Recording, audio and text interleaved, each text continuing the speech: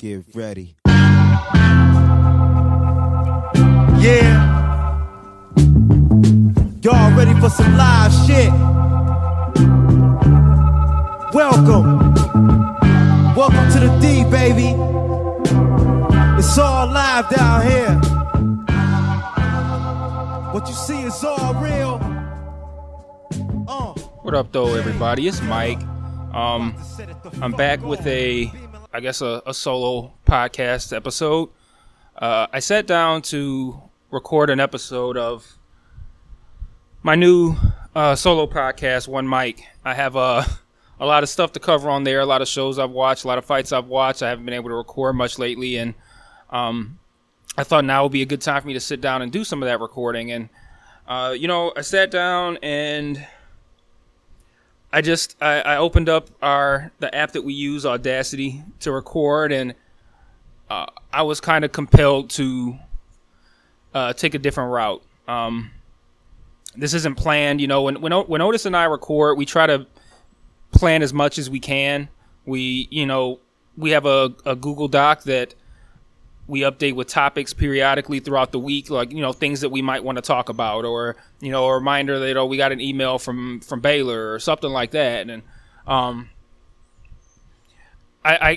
like that as a structure for us because it helps us, just try to keep some sort of structure to the show. But right now, I don't. This was not planned. I don't have an outline. This is gonna be. I don't know what's gonna happen, honestly, or what I'm gonna say. I just know that there's a lot that I think I need to get off my chest. I've been through a lot over the course of the past couple months, over the course of the entirety of 2020, if I'm being perfectly honest, but particularly over the course of the past couple months. And I just felt like it was time for me to share that in some way. I like to write, but writing is such an arduous task for me. I feel like I have to be completely alone. I have to have no distractions whatsoever. I need an abundance of time because whenever I write something, even if it's a Facebook status, I reread it several times before I post it to make sure everything's worded perfectly. And doing that on a grander scale requires so much time. Whereas, just hopping in front of this mic and saying what comes to mind is a little bit easier. I'm not as adept with the words speaking as I am writing, but we'll see what happens. But before I get into what caused me to decide that I wanted to do a What Up Though solo episode rather than the more lighthearted stuff that I do on One Mic, before I get into that, I want to talk about Chadwick Boseman. Right now it's Monday afternoon. Chadwick Boseman, the actor who played Black Panther, that's what he's most, well known for, passed away Friday night. At least we found out about it Friday night. I don't know if it happened Friday night, but we found out about it Friday night. And this has been really hard for me. If you're a loyal What Up Though listener, I'm sure there's probably at some point where I have openly wondered why people are so obsessed with celebrities, and I still am curious about that. I don't get the obsession with them, but even when it comes to celebrity deaths, I know I've talked about the cycle, which is like, there's celebrity death where everyone's upset, and then people start competing to see who's sadder than who else, and it turns into a shit show. But before I continue, when I do One Mic, I don't smoke cigars because it's difficult to smoke a cigar and do a solo podcast because while I'm taking a drag on the cigar, that's dead air. But I got a cigar out here. I kind of need one. So if you hear a long pause that doesn't sound like me being reflective, it's probably me just taking a drag on my cigar. But anyway, I'm having a lot of problems with this one. And I was a fan of Chadwick Boseman's, but not to a degree that warrants the level of sadness that I feel right now, even a couple days later. And it's not so much like, oh man, I was a huge fan of his and now he's gone. It's more like I keep thinking about what was going on in his head over the course of the past 4 years that he was dealing with colon cancer. And I mean, the guy made a shit ton of movies during that time. He did a whole bunch of cool stuff, man. You would have never thought he was dealing with anything like that. And it made me wonder, and I hope this isn't the case, but it made me wonder if he, after the success of Black Panther, if he thought, I don't have the heart to let my fans know that I'm dealing with something that could kill me, because he knew how important he is and that character is to so many people. It's not about a comic book character. It's about representation. It's about pride. It's about hope. Have we seen black superheroes in movies? Sure. We had Storm and X-Men. We had even Michael B. Jordan played who did he play in that Fantastic Four? He played Johnny Storm, I think. We've had black actors who have played superheroes, but there was something different about Black Panther. There was so much pride in who we are after we saw Black Panther. There was so much, everything was Wakanda this, Wakanda that. You got people, he was getting hit with that salute every 5 minutes. People were just couldn't stop talking about it. It was a good movie on top of that. It wasn't just like, oh man, we got this cool black superhero headlining this movie. But it was like, it was just cool, man. Like, to see everybody so happy and so proud, and how much he meant to people, being able to see that on the screen, just like an all black cast and a black director, and it's like a good fucking movie, and it's something to be proud of, and we have somebody who's representing us, and there was just so much meaning to so many people, like kids out there are like, oh shit, there's a black superhero whose costume I can buy, or whose action figure I could get, all that. And then you got adults, like people like me, who like, while there have been black superheroes in movies, like I don't think there's ever been one that was the guy, I mean Blade, but like, with the MCU as big as it was, to have somebody like that at the forefront was dope. To have an all black cast and a, black director and all that good shit, like for this movie, there was some pride in that. And it was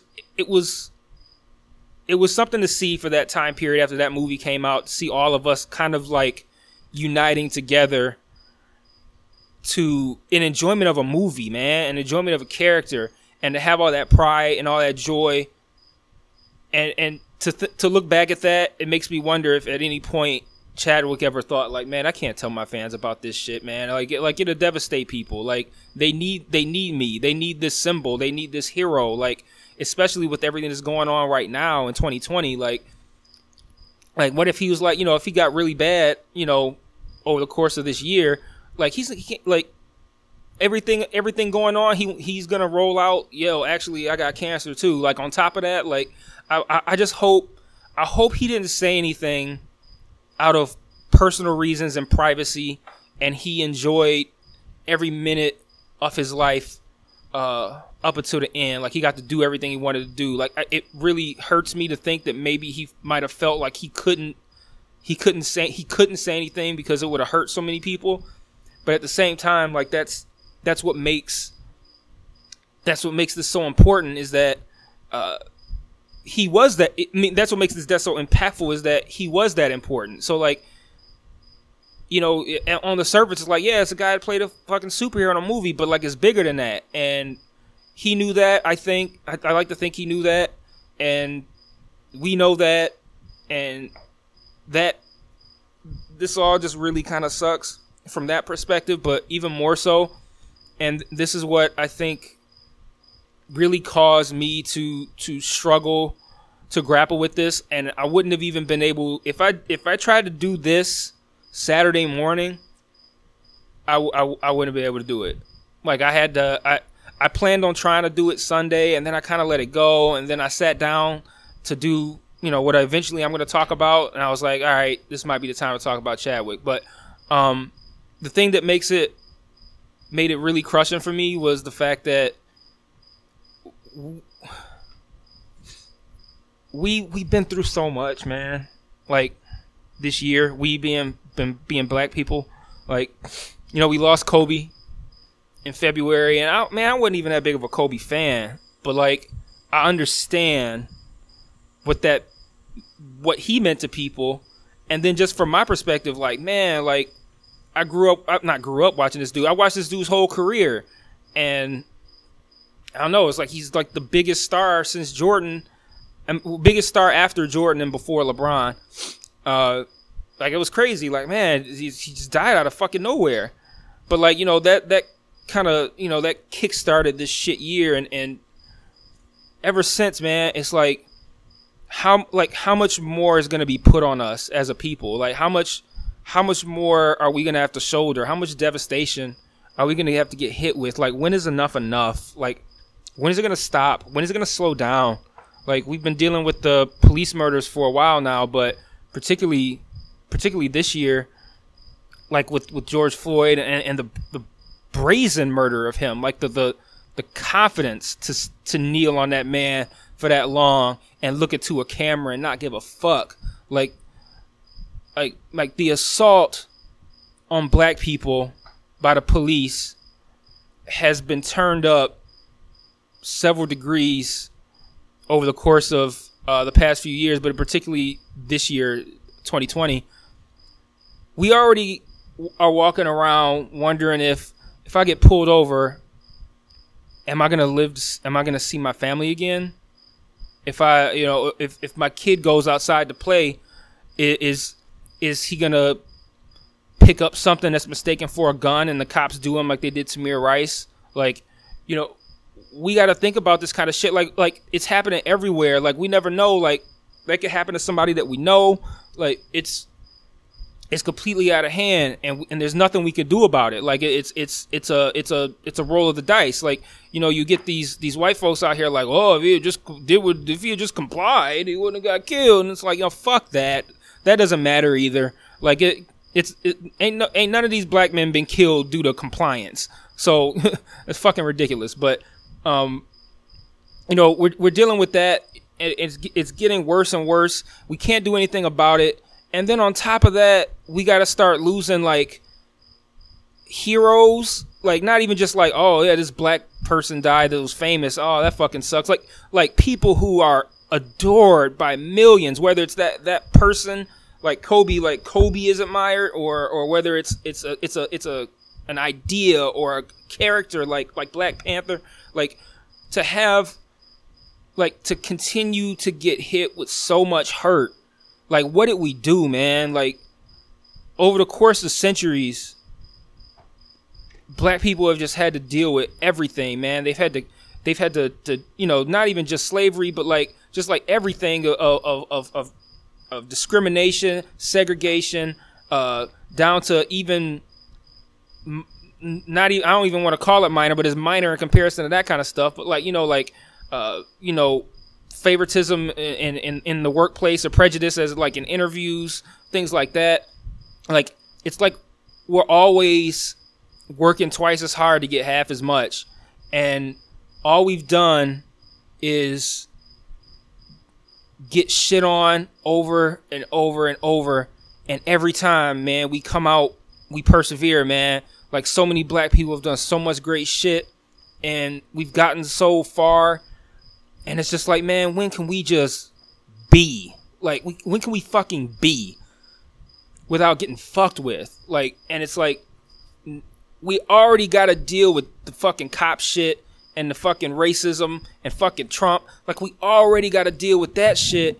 And then on top of that, it's like life itself is shitting on us. And like, we know you're down because of what's happening to your people, but we're gonna fucking kick you while you're down. We're gonna snatch Kobe. We're gonna snatch Chadwick Boseman. We're gonna snatch fucking John Thompson died today, or at least I found out about it today. Maybe it was last night. He was legendary coach of Georgetown. We had Cliff Robinson, a player that played for the Pistons.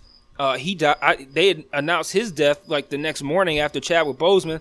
Like, it's like, when is it gonna stop? Like, when is it gonna let up?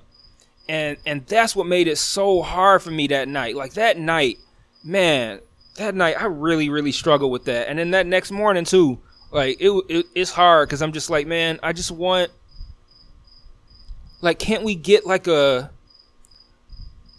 can't life take the shit on black people foot off the gas for a minute? Like, I'm not even saying hit the fucking brakes, man. Just take the foot off the gas for a minute and give us a minute to breathe, no pun intended. Like, give us a minute to breathe before you keep fucking us over and over and over and over. And it's like, and then on top of them fucking us, on top of life fucking us and everything that we got to deal with, everything that we got to overcome, all the people that keep getting taken from us, we got fucking white people talking about fucking, what about Black Panther 2? Okay, who gives a fuck about Black Panther 2? We don't give a fuck about Black Panther fucking 2 right now. Like, and we definitely don't need constant undermining of how we are mourning, undermining of how we are responding to getting killed.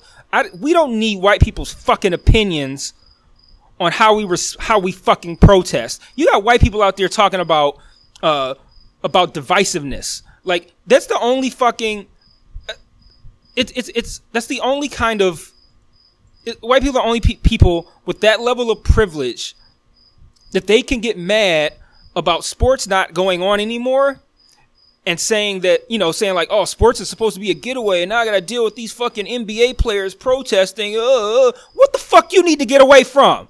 Ain't nobody fucking killing you for no reason. You don't got the fucking police killing you. What the fuck you got to get away from? What are you escaping? And then what do they do? They're the perpetrators making themselves out to be the victims. And then they're talking about why are these NBA players? I just want to get a break. Why are they being so divisive? Divisive? The NBA players, the ones who are saying enough is enough. We're tired of you killing our men, killing our women, killing our children when you're supposed to be protecting us, police. We're sick of this shit, so we're not going to dribble a goddamn basketball, and that's divisive. What's fucking divisive is the police killing people and you motherfuckers not caring about it. That's what the fuck is divisive.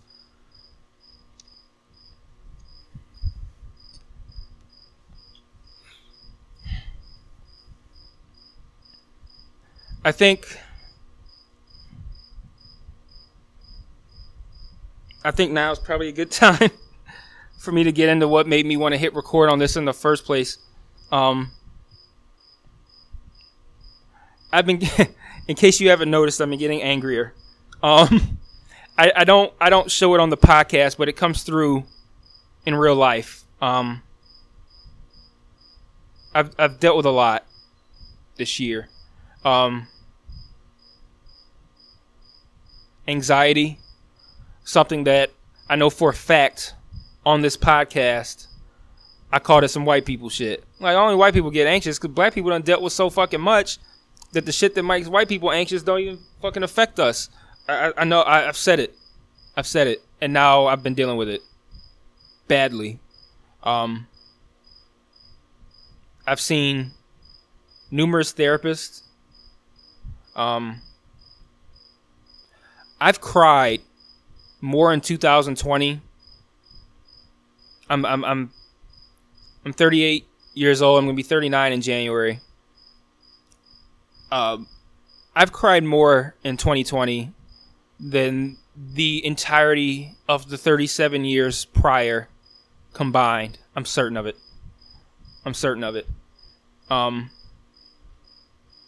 It's affected my my physical condition.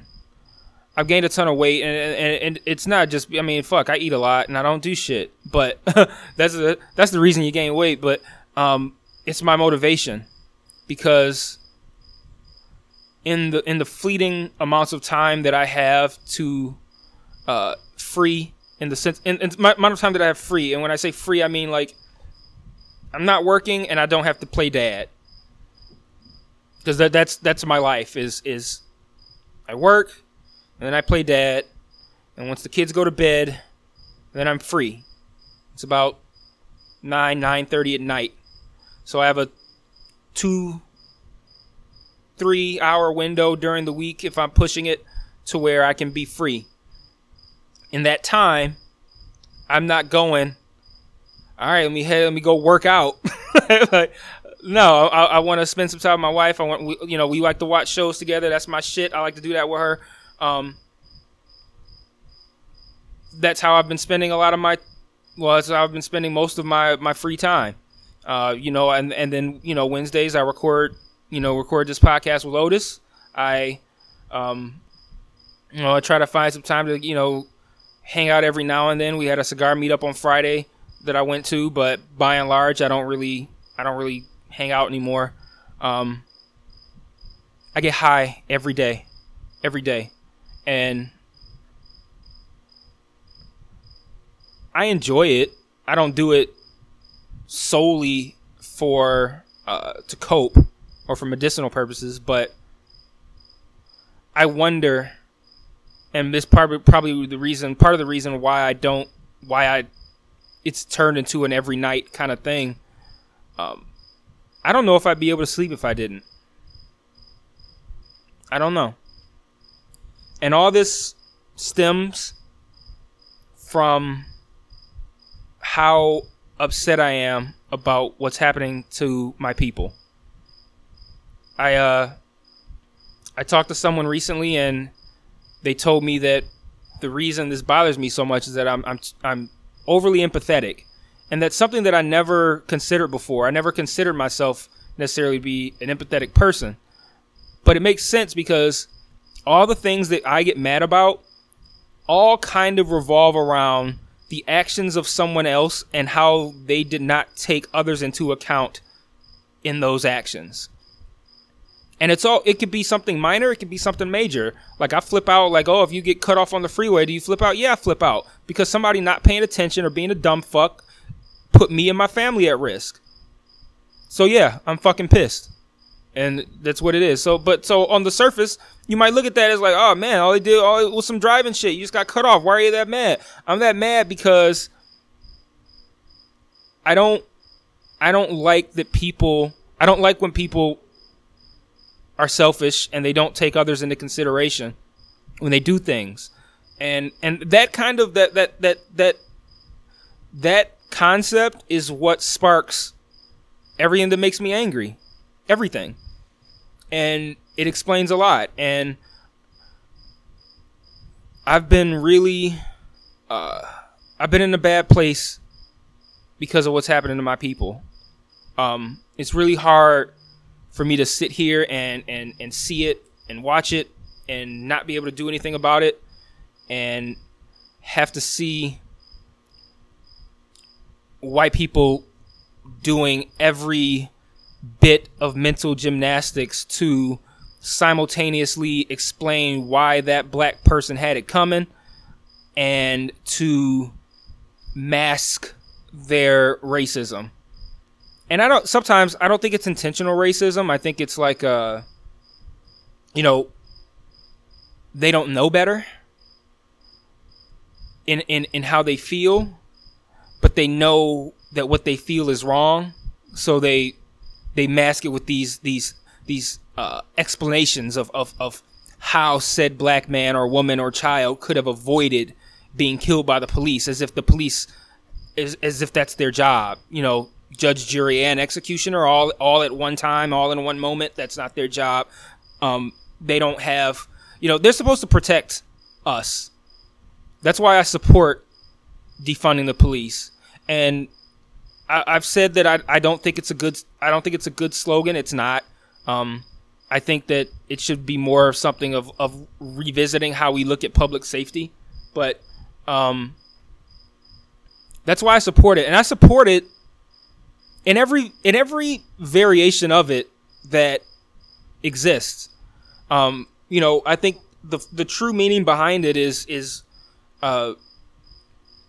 funding the police less and using that extra money to fund other things that are underfunded. And I support that. And there are interpretations on it that mainly exist on the right to do as they do, which is stoke fear, that say they want to take away the police altogether. And guess what? I support that too. The police system is corrupt at its core. And I know that because I don't see any police standing up for what's right. I see the police doing the wrong thing, and I see police who don't say shit, which is also the wrong thing. And I know that police don't stand up for what's right because they know that they could be met with some sort of repercussions because of it. Maybe you're out on a job and you need backup and somebody goes, yeah, fuck you. That's the guy that snitched on my racist buddy over here. Now fuck that guy. And now you're on your own with no backup because that's just how that system works. And I think that, I heard, I don't know who it was. I can't remember right now, but someone said that, it was someone on Bill Maher's show, said that Rick Wilson, he said that, black people don't like the idea of defunding the police because we need the police the most. Bullshit.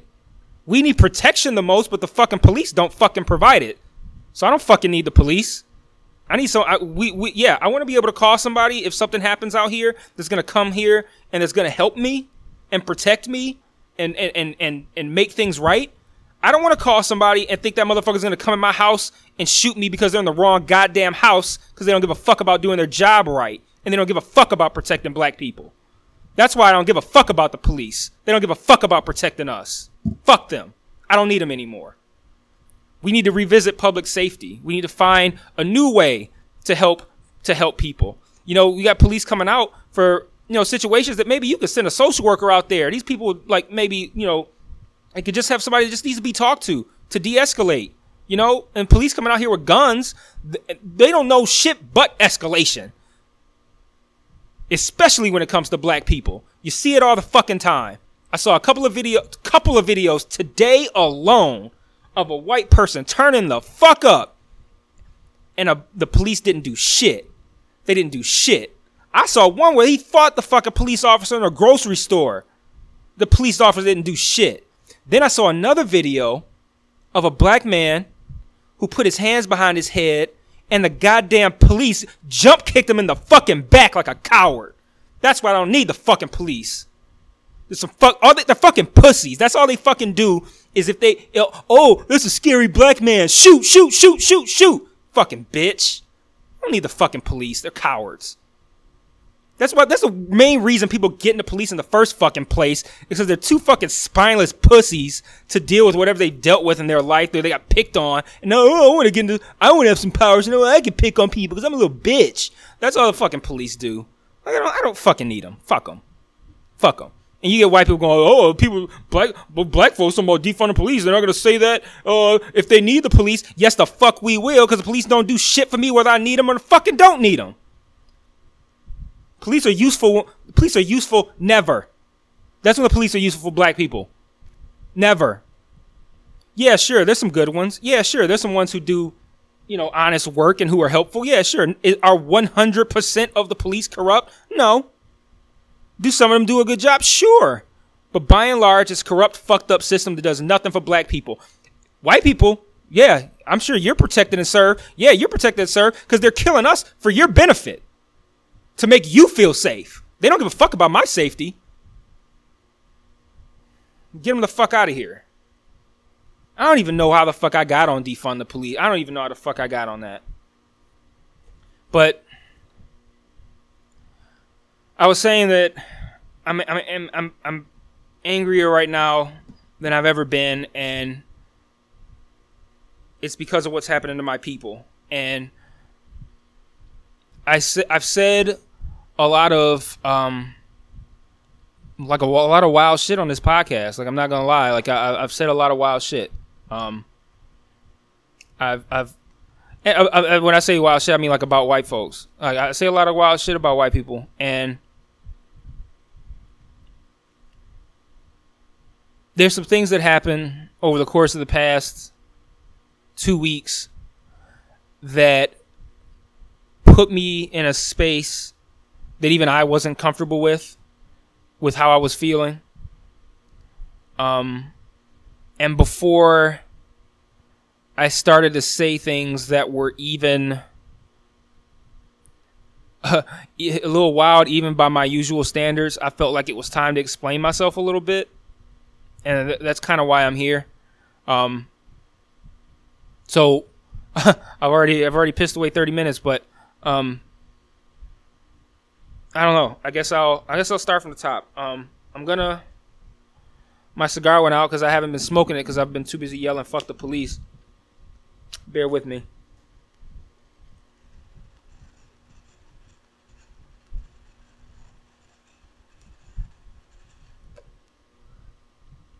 I suppose I could have paused it.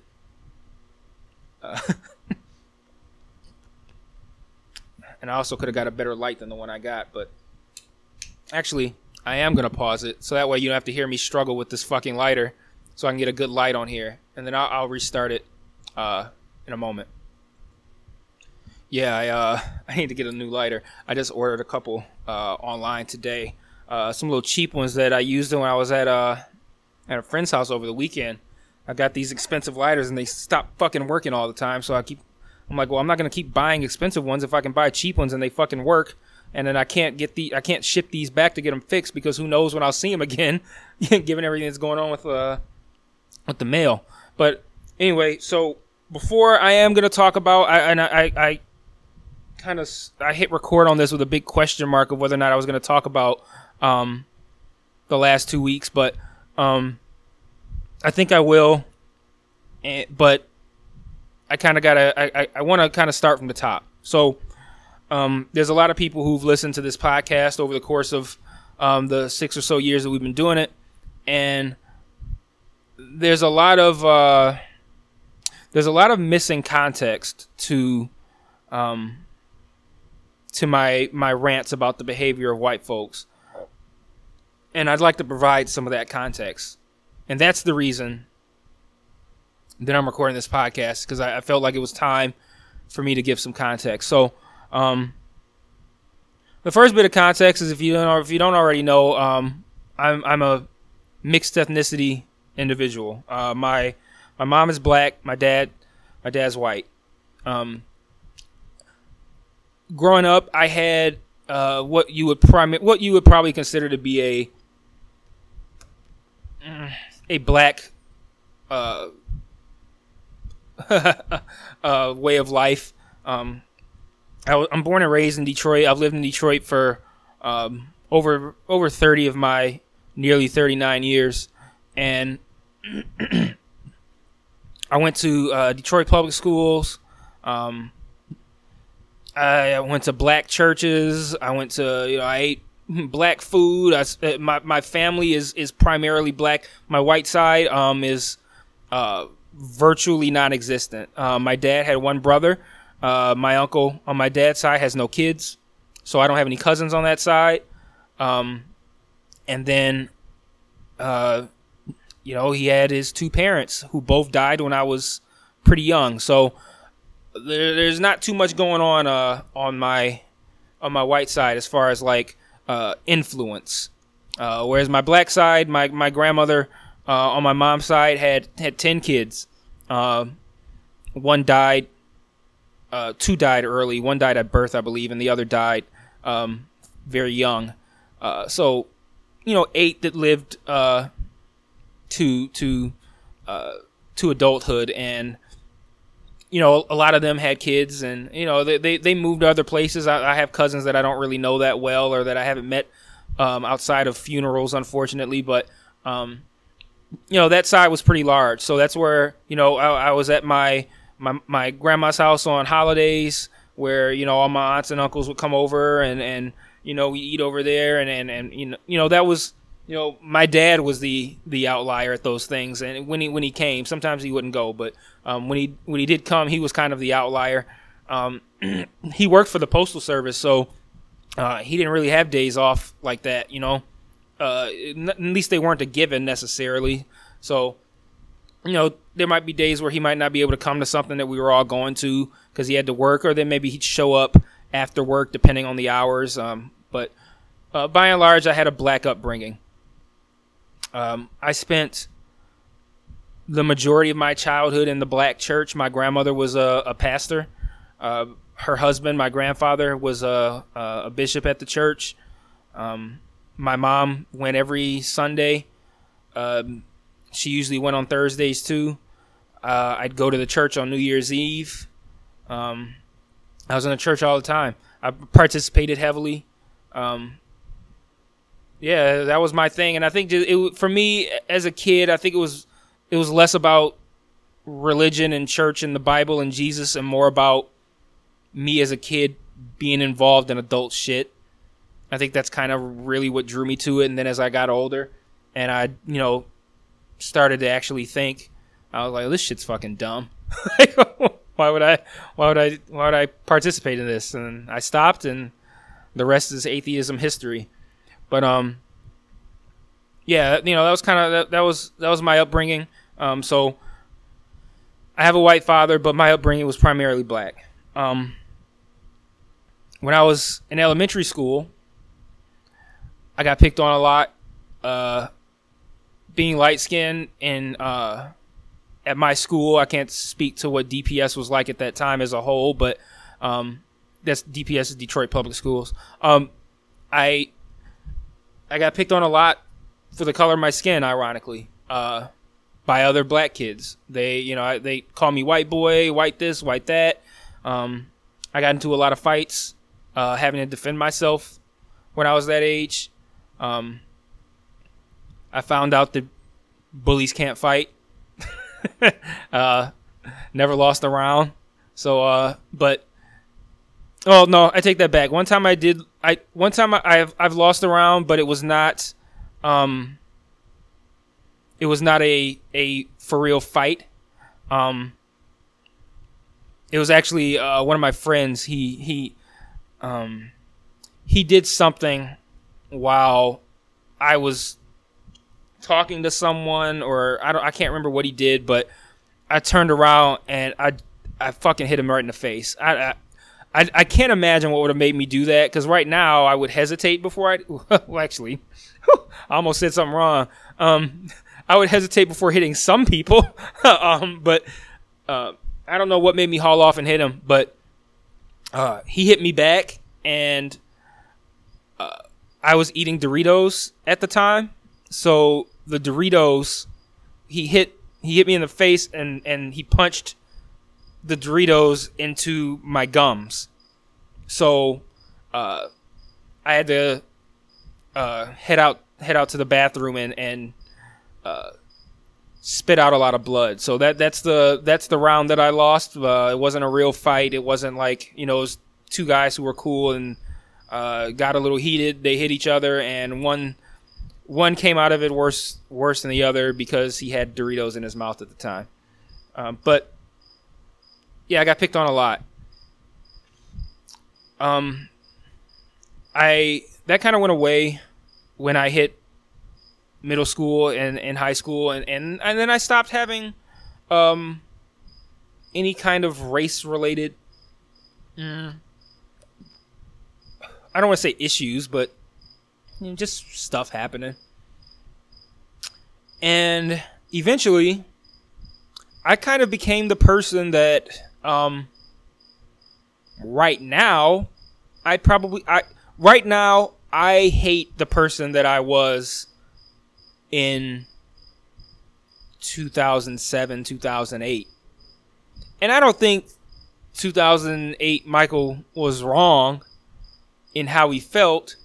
I don't even think 2008 Michael was ignorant in the sense of like, hey, he could have done more research. I think that everybody was ignorant to a degree. But so fast forwarding to 2008 and prior, and I'm citing 2008 specifically. You probably guessed by now it was when Barack Obama was elected president. I was living in California at the time of the election. So the election was in November. I moved to California in August, I believe, 2008. And at that point in my life, there was a lot of, I've always kept up with politics, and there was a lot of, as always, as there always has been, there's been a lot of like racial debates and discussions. And for the life of me, I never understood why black people blamed white people for everything that was going wrong in their lives. I say, when are you going to look in the mirror? Like, white people can't possibly be responsible for everything that's going wrong with you. Like, take some fucking responsibility. Like, what are you doing wrong? Maybe you should work harder. Maybe you should stop blaming everybody else and maybe you should think about blaming yourself. What are you doing? What are you doing wrong? What could you be doing better? Words that I would never say in 2020. But in 2007, things weren't as open and obvious as they are right now. And after Barack Obama was elected, that ironically was the impetus behind the shift in my viewpoint. You would think a black person being elected president would only make me double down on what I was saying, but it actually made me change. Well, it didn't make me change my mind, but things that happened afterward made me shift my viewpoint. So I lived in California for 2 years.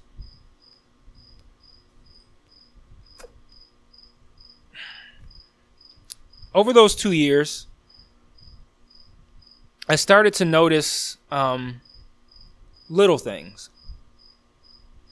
Looks in the grocery store. Avoidance. I never met a single neighbor when I was living in California. We lived in an apartment there. Never met a single neighbor. Nobody talked to us. I remember every time I went to the grocery store after Obama got elected, I always felt like all the white people in there were looking at us, and looking at us in a way like, if you look at me again like that, I might have to ask you if we got a problem. And I started to wonder, what changed? Why do I feel like white people are giving me the evil eye now? And I realized, I hypothesized that maybe it was because they realized that burying their hatred of black people deep inside is what caused this country to put a black man in the White House. And now they were having something of an emotional buyer's remorse. Like, oh man, maybe I shouldn't have been as cordial with black people as I have been. Like, this is out of hand. Now one of them's in the White House. Now one of them's the president. And it's because I didn't say shit. Like, I allowed this to happen. Like, this is me talking as white people. I allowed this to happen. And as I started to think that, I started to see more and more evidence that it might be true. I saw more and more crazy shit, like, on the news and on TV of, like, white people doing, like, wild racist shit. And you fast forward to I want to say 2012 was when Trayvon Martin was killed. I want to say maybe something like that. And then you started to see more and more of the killings. And then we got the smartphones, right? So, like, 2008 was when I got, well, not 2008, but sometime while I was living in California was when I got my first like true smartphone. I got an iPod Touch, which was really just an iPhone without the phone. And I was like, yo, this is like some next level shit. Like, this is fucking amazing. I need one of these that works all the time, like no matter where I take it. And then I got an iPhone, and I've had one ever since. And the cameras are getting better and better. The storage is getting better and better. The batteries are getting better and better. And we are getting a lot more cell phone videos. And video after video after video of white police officer killing black man, child, woman, over and over and over and over. And I said to myself, you were right. That's what the fuck it was. That's what the fuck it was. They were chilling out because it was not a good look to be racist. They look at it like my chilling allowed this black man to become president, so I'm not chilling anymore. And couple that with the emergence of cell phone videos, and you got a powder keg of police killing black folks that just exploded over the course of the past, if I'm right about 2012, over the course of the past 8 years, that powder keg exploded. And I've been really struggling with it because of not just my own mistakes in how I viewed the world, but that crushing reality of realizing they hate you for no reason.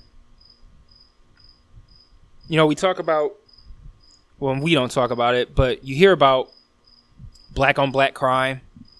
You know, whenever someone wants to talk about how we get mad about the police killing us, they go, black on black crime. You don't get mad when black people do it. And that's not even true in the first place. But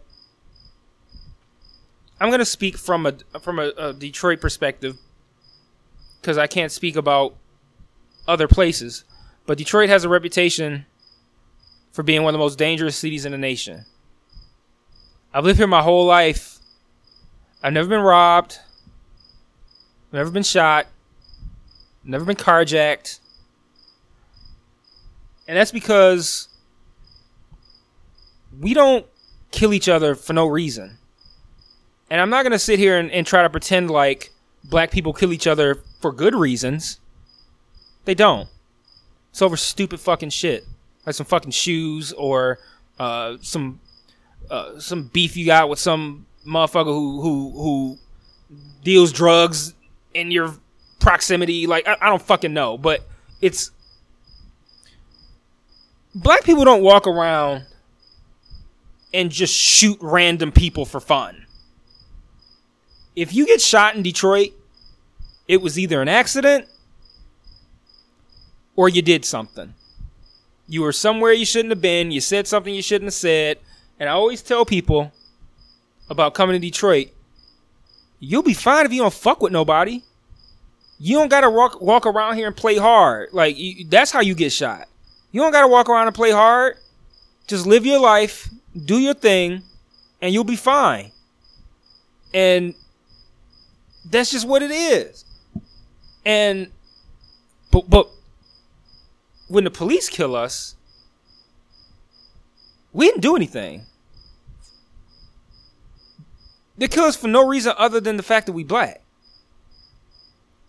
So, like, that's what fucks with me as far as like this whole one of the reasons this whole black on black crime argument doesn't hold weight. Doesn't hold water, and there's many, many, many reasons it doesn't hold water. But that's one that isn't talked about, that I think about a lot, is that when we do it for a reason, and it's almost never a good reason, but there's always a reason. When they do it, it's for no reason, other than the fact that your skin color intimidates me. That's it. Your skin color is intimidating. It makes me scared. So since I'm in a position of power, and the government gave me this gun to use, when I feel that my life is in jeopardy, that's what I'm going to do. And I feel that my life is in jeopardy because you're black and I don't know what you're going to do. You could do any fucking thing. And that's why they do it. For no reason. Just because we're black. That's it. And over the course of the past several years, this keeps happening. Over and over and over again. They keep killing us. And I already have to sit here and watch my people get gunned down for no reason by the people who are supposed to protect them. I have to sit here and I have to wonder if something's going to happen to my son. He doesn't live with me all the time. He's with his mom sometimes. I don't know what she allows him to do. Is he going to be okay? They live in Farmington Hills. Is he going to be okay? I don't fucking know. Because there's white police in Farmington Hills and they kill niggas. So I don't know what the fuck's going to happen. I got to deal with that. And then, to top it all off, I got to deal with white people justifying it. Click on an article or video or tweet about some black person who was killed by the police. You will see so many white people justifying it. Why it's okay. That's the part that fucks with me the most. Because that lets you know it's not isolated. It's not that bad apples bullshit that the right tries to tell you, or that the people who support the police try to tell you, oh, there's just a few bad apples. No. It's not a few bad apples, and that's how you know. That's how you know. When you could see a video of a black man getting shot in the back 7 times in front of his kids, and you click on that video and you will see hundreds and hundreds of white people trying to make it okay. I've heard them say he ran from the cops. I saw him walk around his car. I didn't see him run. I've heard white people say he drew a knife on the cops. I heard there was a knife in the car. But let me tell you this. Ain't no black man ever thought about stabbing no fucking police officer. It's the dumbest fucking thing that you could think to do with your kids in the car is to walk away from the police, get in your car, grab a knife, and attempt to stab the police. Who the fuck's gonna do that? Nobody. But you will find so many white people who will tell you that's why he's dead. Because of that. Because he was gonna stab that police officer. They will find a way to make it okay for that black man to die. And that's how I know it's not a few bad apples. It's not. It's a whole fucking orchard. And that has been really hard to accept. If I felt like maybe that person who gave me that weird look in the grocery store, that's a one-off. And maybe that one person just don't like black people. Fuck them. Maybe that one cop, trigger happy racist who got into the wrong profession. Fuck. That fucking sucks. But nope. These aren't one-offs. This is how they really feel. And you want to know another reason why I know that's how they really feel? Because I get on this podcast almost every week and I have to talk about something shitty that white people have done or said, or that who got killed this week by the police. Every fucking week I gotta talk about that, and every fucking week I say venomous shit about white people, and I don't mean it to all white people, obviously, but I mean it as a whole. And I know white people who hear me say that shit on that podcast and go, Mike, you're right. I'm sorry for what my people are doing to your people. And that is another reason that I know I'm not wrong. Because if I was wrong, I'd hear about it. I'd hear about it from white people. That's not true. But you know what I hear from the sensible white people in my life? I watched that video too, and I cried. It was horrible. It's horrible what they're doing to black people. It makes me sick. Everything you said is accurate. I'm ashamed of my people. That's how I know it's not a couple bad apples. It's the whole fucking orchard. It's the handful of people who tell me that they're ashamed at what's happening to black people and that what's happening to black people is horrible. It's the fact that there's so few of them and so many of the excuse makers. And that's been really, really hard to live with because we didn't do shit. All we've done is get shit on generation over generation over generation. Why do they still hate us? Why? We haven't done anything. What did we do? What did we do? White people hate black people for nothing. Nothing. The black race has been subservient to them forever. We were their slaves. We built this country. We take these minimum wage jobs to make these rich white people even richer, who give themselves massive bonuses while they pay their workers $7 an hour, which isn't even enough to feed your goddamn self, let alone your fucking family. They do that shit. And we just got to sit here and wonder why, despite everything black people have done for white people and for this country, they still want to kill us for no reason. Why? Why? I'd love to hear an answer. Why? Why do you hate black people? What do they do to you? I'd really like to know.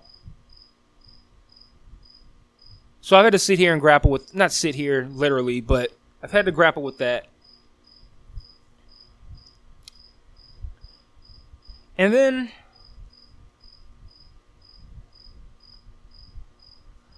I had to grapple with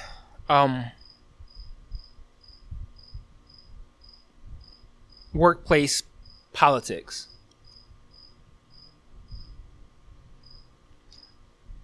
At my job, I've been at my job for a little over 8 years. I've been in what we call at my job leadership, what you might call it at your standard job, managerial, supervisor, whatever the fuck you want to call it. I've been doing that for the past 3 years and some change. I can't even begin to describe how hard it was for me to get into leadership. I had to deal with I had to jump through so many hoops. I had to jump over so many hurdles just to get my foot in the door. I had to work twice as hard just to get half, just to get my foot in the door. I had someone who I was cool with when I first started at that company. I'm gonna end up sharing quite a bit here. I had someone I was cool with at my job back when I first started working there. She was in a leadership position or on the cusp of one at the time. And they hired this intern to my team. And I started talking to the intern, like, kicking it. We never we're like really like quote unquote dating or something. We never had sex. I never fucked this chick. But we was talking, a little here and there. And she was really, really close with the friend that I mentioned a moment ago, who was on the cusp of leadership. They were they were BFFs, these two. So when I was kicking it with the friend, we were kind of like, we all three of us was cool. It was like, all right, we cool, Then I met my wife. And long story short, I had to go, okay, I'm not going to, I need to make a decision here on which of these girls I actually want to pursue things with. Obviously, I ended up deciding to do that with my wife. And I ended things with the other girl. And she didn't take it that well, but she didn't take it that bad either. But her friend, who was now in leadership, she started acting different.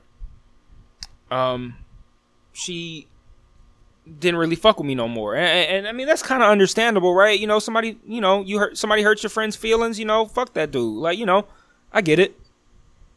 But we're all adults at the end of the day, right? We're not going to, we can still, be civil and shit, right? Nah. So I had back surgery in 2013. I'm not going to go into the whole thing. That's a whole story in of itself. But I had some really bad back issues, and I needed to have a plate removed from my spine. God, it sounds horrible. Well, it was. But so that's what happened. I had that back surgery end of 2013, I think. And I was out for... I was bedridden for... Well, no. I was out of work for 3 months and bedridden for probably at least 1. I was walking around. I was staying at my mom's house at the time. And I was walking around with a walker. Like, not even a cane, a walker.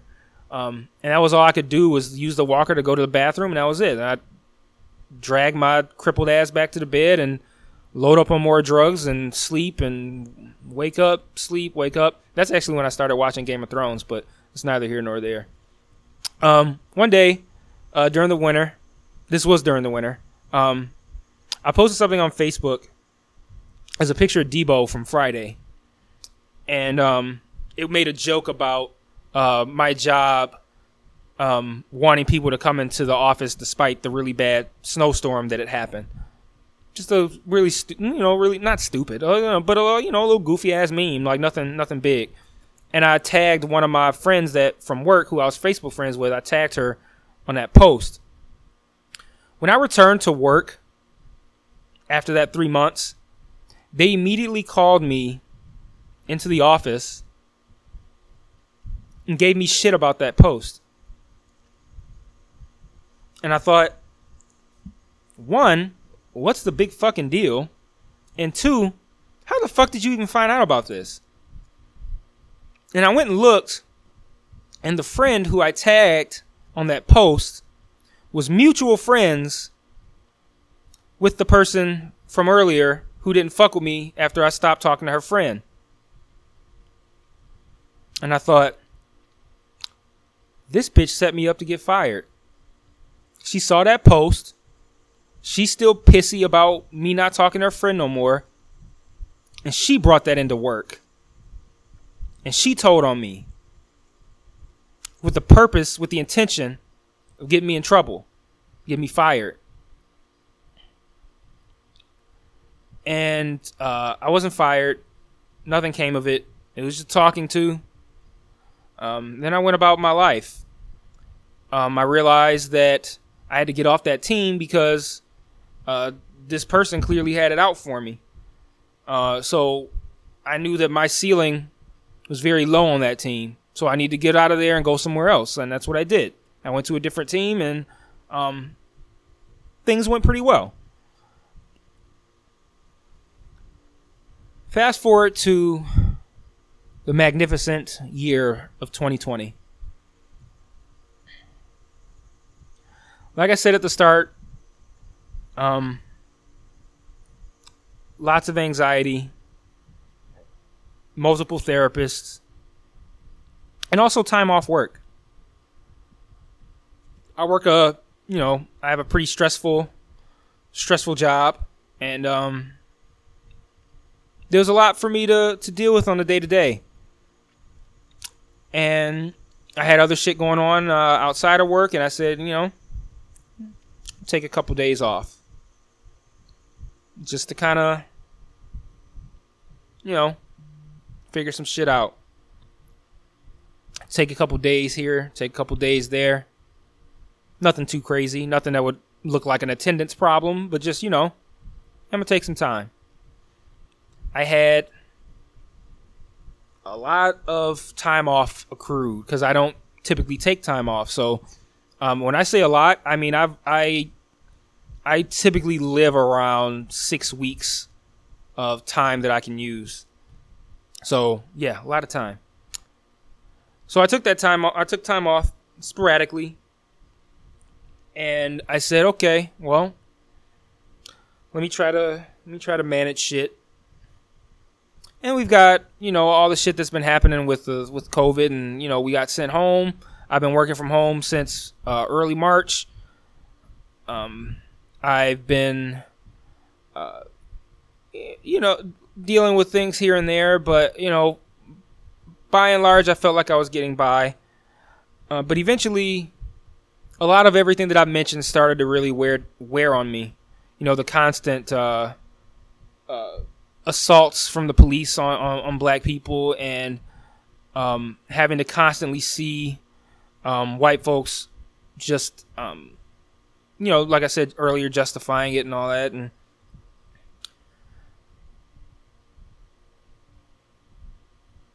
I got to a point where I said, there's a lot of fucked up things going on out in the world that I don't have any say over. What I do have a say over is my own mental health. I can try to take care of myself as best I can. Because there's just too much going on. And I just think I need a break. I need to get away. Not get away literally, obviously, during COVID, but I need to take time to enjoy life and to not have so much of my life be consumed by stress and hatred. So I talked to one of our HR people, and I said, I'm dealing with a lot. It's been a hard year. I don't ever take time off. But I think I need a break. A long one. For mental health purposes. And she looked at all the time off I had. At the time, I had like 6 weeks. She's like, man, like, go ahead. Take that time off. Like, what the fuck? Like, she didn't say what the fuck. This is me talking. But like, her kind of like the energy she brought to the conversation was like, yeah, fucking take that time, man. Like, shit. That's the kind of energy she brought to it. And I said, all right, well, I think I am going to do that. And she was like, all right, well, talk to your talk to your direct leader and their leader. I'm going to tell you the title so that way it makes sense. So I'm a leader. My leader, their title is director. And a director's leader, their title is DVP, which stands for Divisional Vice President. So the HR person told me, talk to your director, talk to your DVP, bring them in the loop. It wasn't like ask them permission. It was bring them in the loop and then take that time. I was like, all right. So I talked to my director. She was like, yo, I feel, look, again, this isn't what she said, but this is the energy she brought to the conversation. Mike, I feel you. Take that time. It's all good. We'll manage. Take care of yourself. That's the kind of energy that's the kind of energy I like. You know, thank you. I appreciate that. You know, I appreciate the support because I'm somebody, like I mentioned at the top, pretty empathetic. So I also appreciate when somebody is sympathetic with me. And I told both of them, the HR person and my director, that part of the reason is because of all the shit that's happening to my people out here. I'm having a hard time. So I go to talk to my DVP. And I say, man, I need a break. Mental health, dealing with a lot, yada, yada, yada. This motherfucker says, didn't we deal with this in January?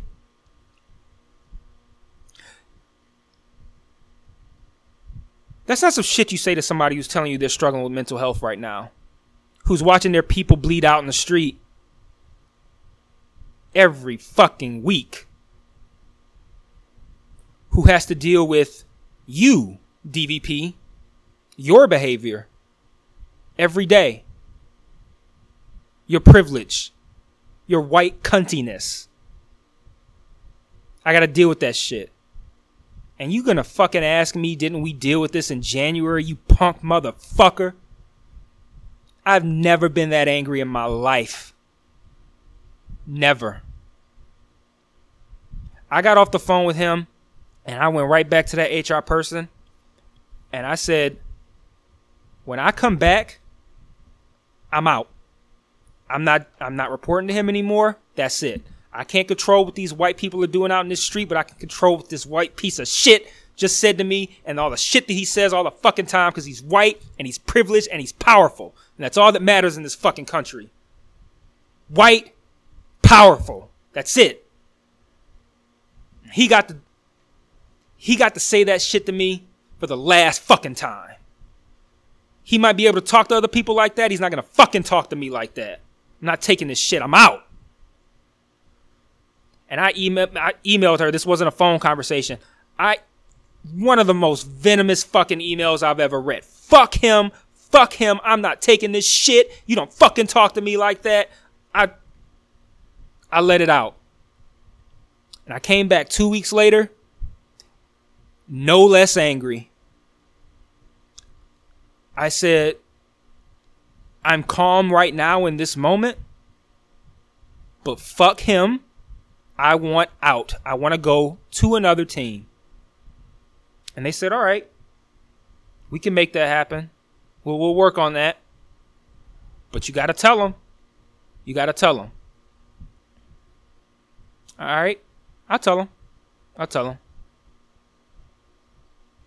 So I talked to him. And, you know, I said, we've had our team members on a 55-hour work week for over a year. We talk about taking care of the people who work here. And we are giving them, you know, randomly selecting people to get a $100 gift card or an Amazon card or some fucking Dairy Queen or some stupid shit like that. Why don't you take all this money we're making and use it to hire some fucking people so they don't have to work 55 fucking hours every week for a year and they can have a regular work week like fucking decent human beings and stop being treated so goddamn inhumanely? Why don't we fucking do that? I'm not comfortable with how we're treating people. I'm not comfortable with you and how you told me. You said, didn't we deal with this in January? And I left this out. Then this motherfucker pulled up the time that I had taken off and is like, you took some time off here. You took a day here. You took a day here. Counting the fucking days that I took off. Mind you, I had 260 hours of paid time off to use. That is over 6 weeks. And he's telling me about the handful of time that I had used in this shit year of 2020. And I said, I didn't appreciate that shit. And that lets me know that you only care about me being here in a way to serve you rather than actually caring about who I am as a person and how I feel. And he goes, oh, that was only just mind you, the HR person is on the phone right now. So he has to play nice.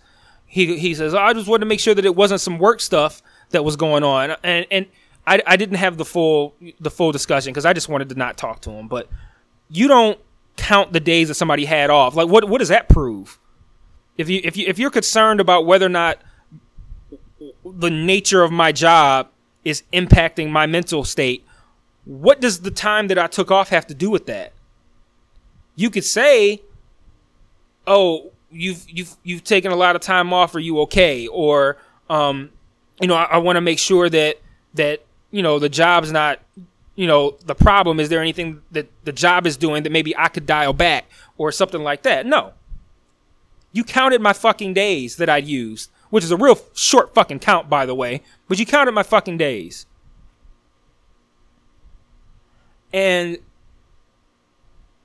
he lied right there in front. Like, he lied. He was like, Mike, it's surprising to me that you feel this way. I was just thinking the other day that, if I had some paperwork that I needed to destroy, I was gonna think, maybe have Mike come over and we could smoke a cigar and burn this paperwork in the fire. What a fucking lie. Like, he barely knew who the fuck I was for like the first month after he joined this team. He had no interest in me, my development, my growth, my career, none of that. He didn't give a fuck about me. And he's going to sit here and lie because the HR person's on the phone. He's going to sit here and lie and go, I was thinking about having you over for cigars. The fuck out of here. You're going to have me over for shit. Fucking try that shit. He thinks everybody, he's like the president. He thinks he's smart and everyone else is dumb.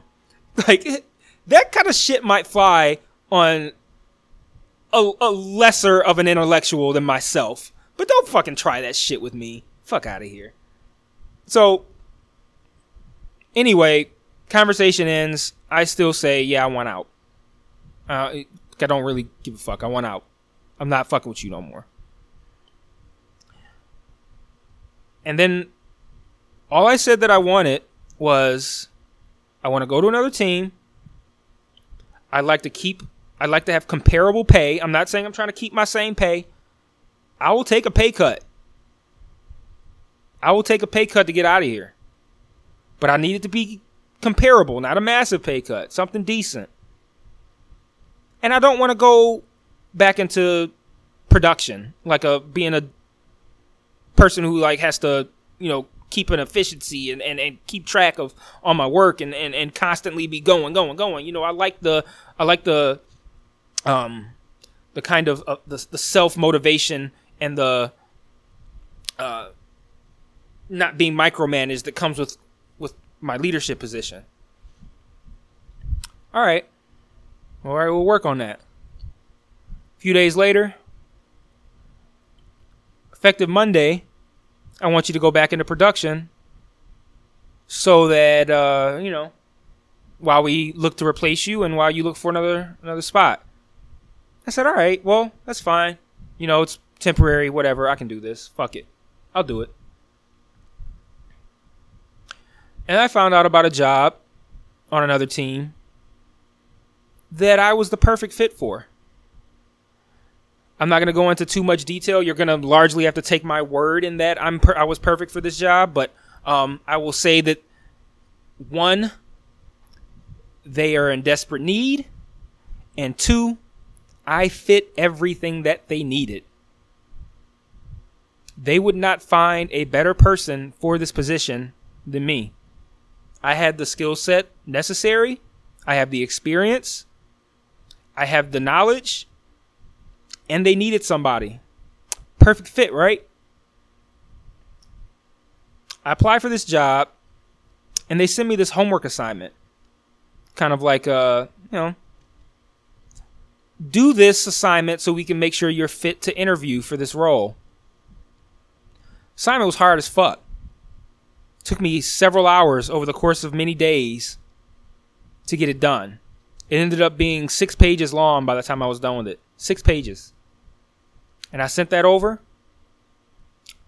And a few days later, I was told, nope, you don't get the interview. I said, what? The fuck you mean I don't get to, I shouldn't even have to interview. I shouldn't have even had to do that assignment. I'm so good for this role. Y'all should have been willing to roll the dice and just had me come over just sight unseen. Like, yo, fuck it. Let's bring them over. They already knew me over there because I had worked with them before numerous times. What the fuck you mean I don't get to interview? Well, you had some of your assignment was they said it was unfinished and unfinalized. If any of you listening to this are friends with me on Facebook, you've seen how I write. You've heard me talk on this podcast. Do I ever sound unfinished or unfinalized to you? Does that sound like something that I would provide to somebody who I'm looking to employ me? I'd provide them with something that is unfinished and unfinalized. Does that sound like something I'd do? I even took the care to bold the questions so that they stood out for my answers and then justified the words on the page. So you justify in Microsoft Word, that's what I mean. Not justify like explain, but justify like so that it's straight lines down both sides as opposed to the right side being one line ends here, the other line ends there. They all, it's a straight line everywhere just to make it look neat and just to make it look proper. And they told me it was unfinished and unfinalized. And I was like, you know what?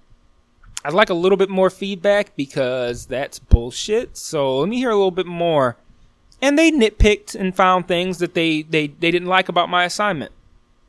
None of which, mind you, was anything that would make me unfit for this job. Or not even unfit for the job, unfit to interview. I didn't even get to interview.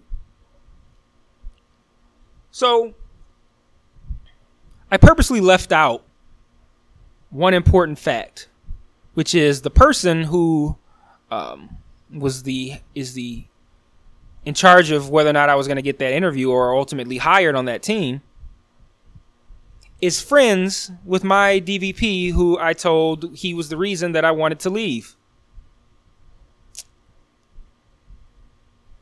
Did my DVP fuck me over? I don't know.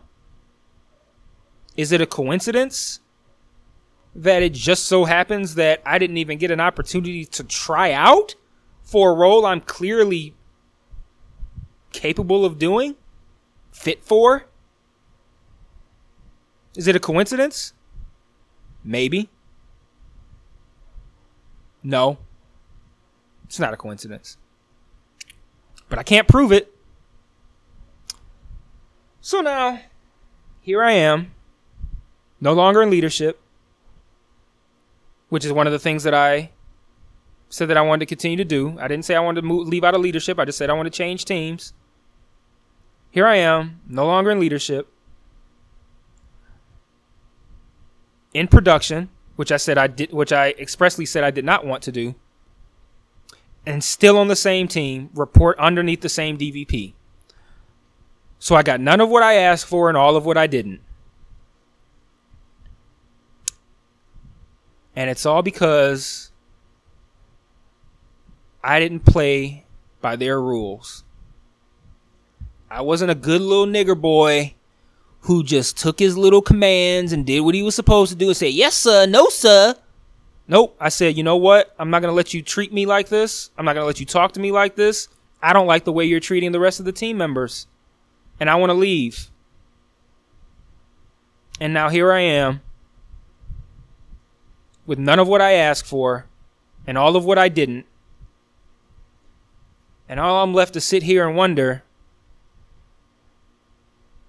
is why do they hate us so much?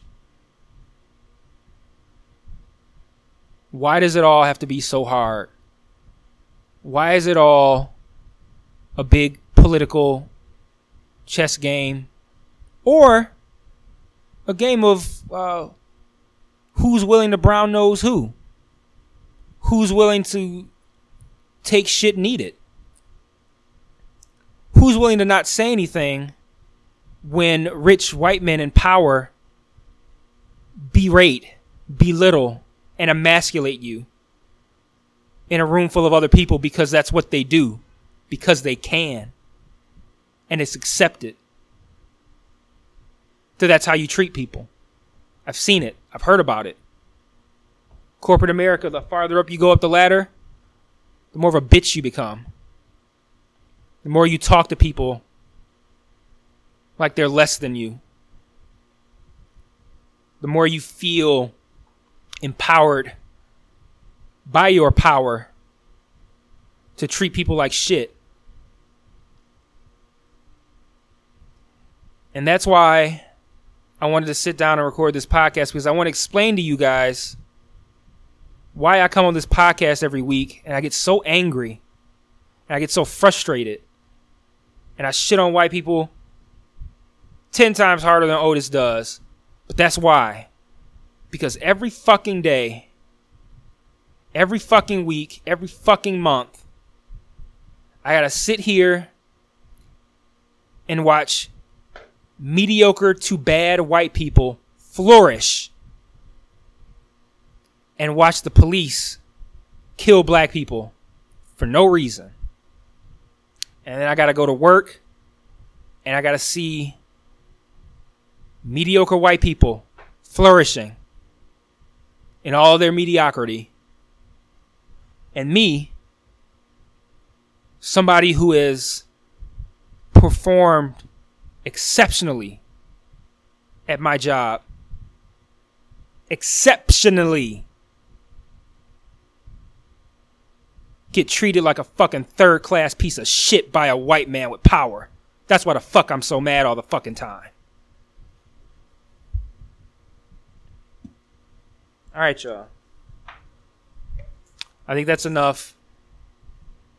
I don't know if I covered everything that I wanted to cover. Like I said, I didn't come out here with a plan. I didn't come out here with notes. I didn't know what was going to happen. But that's the space I'm living in right now. And I hate that I feel that way. I hate that I'm that angry at a group of people. And then I stop myself because I think that I'm mad at them because of their skin color. Because, I say white people. And I'm not mad at them because of their skin color. Like they are at us. Like they kill us and they treat us like shit just because of our skin color. We didn't do shit. I'm mad at them because of what they're doing. What they're saying. Their actions. The murder. The justification of murder. The getting away with murder. And just continuing to flourish. So much privilege. You can do whatever they want. I take my kids for drives every weekend so they can go to sleep, so my wife can get a break. And I drive down Jefferson. Jefferson is a street that runs downtown, and then it runs by the Detroit River, and then it runs into other various suburbs. But the spot that runs across the Detroit River, my parents used to take me there when I was a kid, and we would go there just to look at the houses, mansions, off the water, boats, everybody in boats, just enjoying the weekend.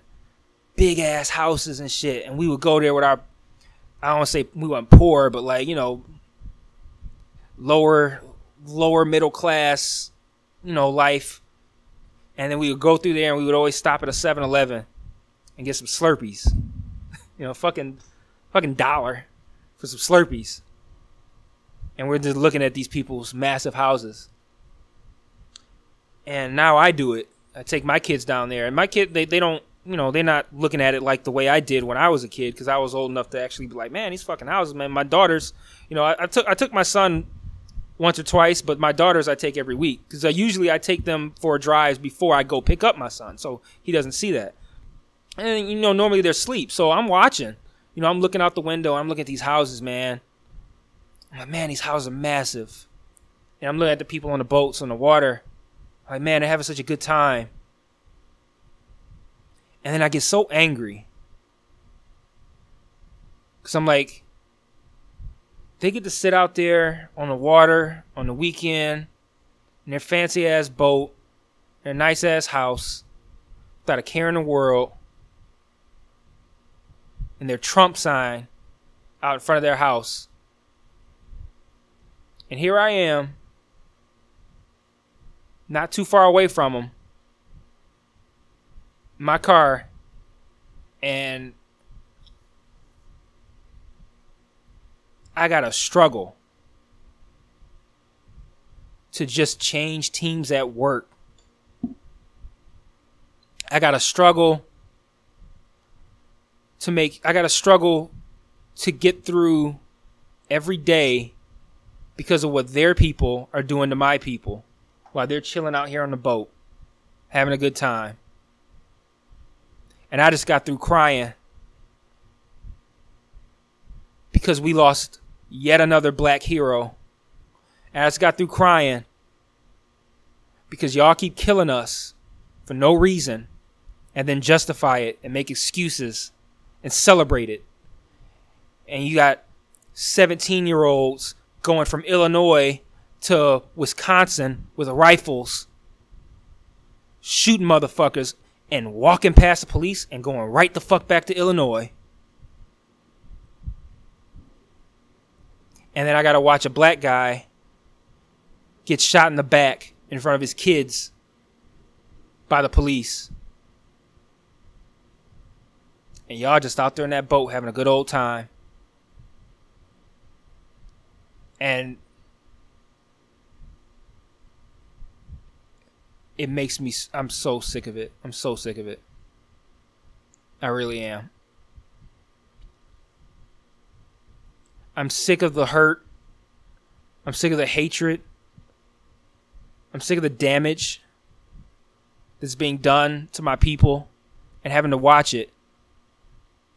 And I'm sick of watching them living a carefree life, not having to wonder if they're going to get killed, or if somebody they know is going to get killed, or if their kid's going to get killed by the police, the person who's supposed to protect them, for doing nothing other than just being black. They don't have to worry about being exceptional at what they do at work and still having to play politics and get shit on. They don't have to worry about that. And they can just sit on that boat in the water, in the sun, and just enjoy life. And it makes me hate them so much. And I hate that I hate them. And then I remind myself, you don't hate them because of the color of their skin. You hate them for what they've done, what they do, what they justify, what they represent, and what they don't care about. And then I feel a little bit better. And I think maybe one day I won't feel this way. Because I don't think that things are going to change, not anytime soon. I think things are going to actually get worse. I think they're going to continue to get worse. But I think There's got to be some way I could take myself and my family out of it. Take them away from this country.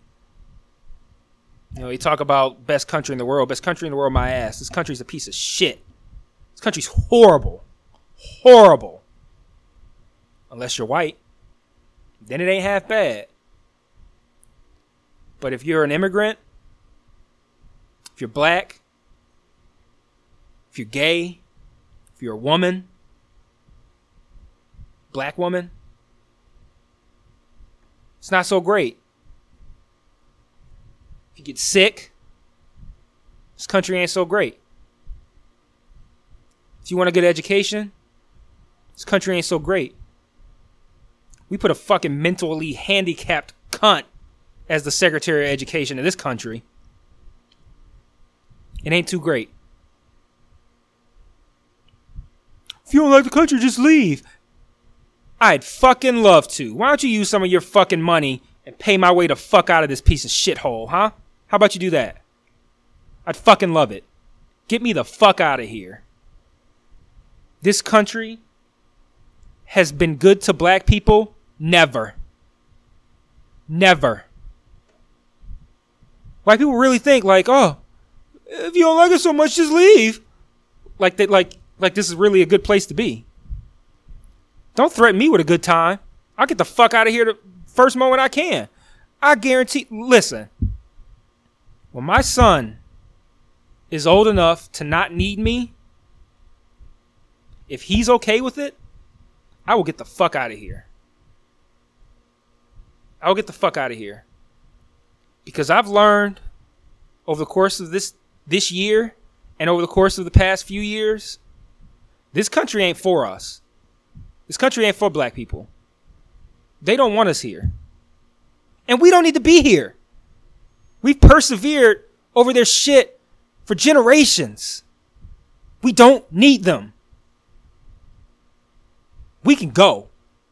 And we should. Because there's nothing for us here but hatred.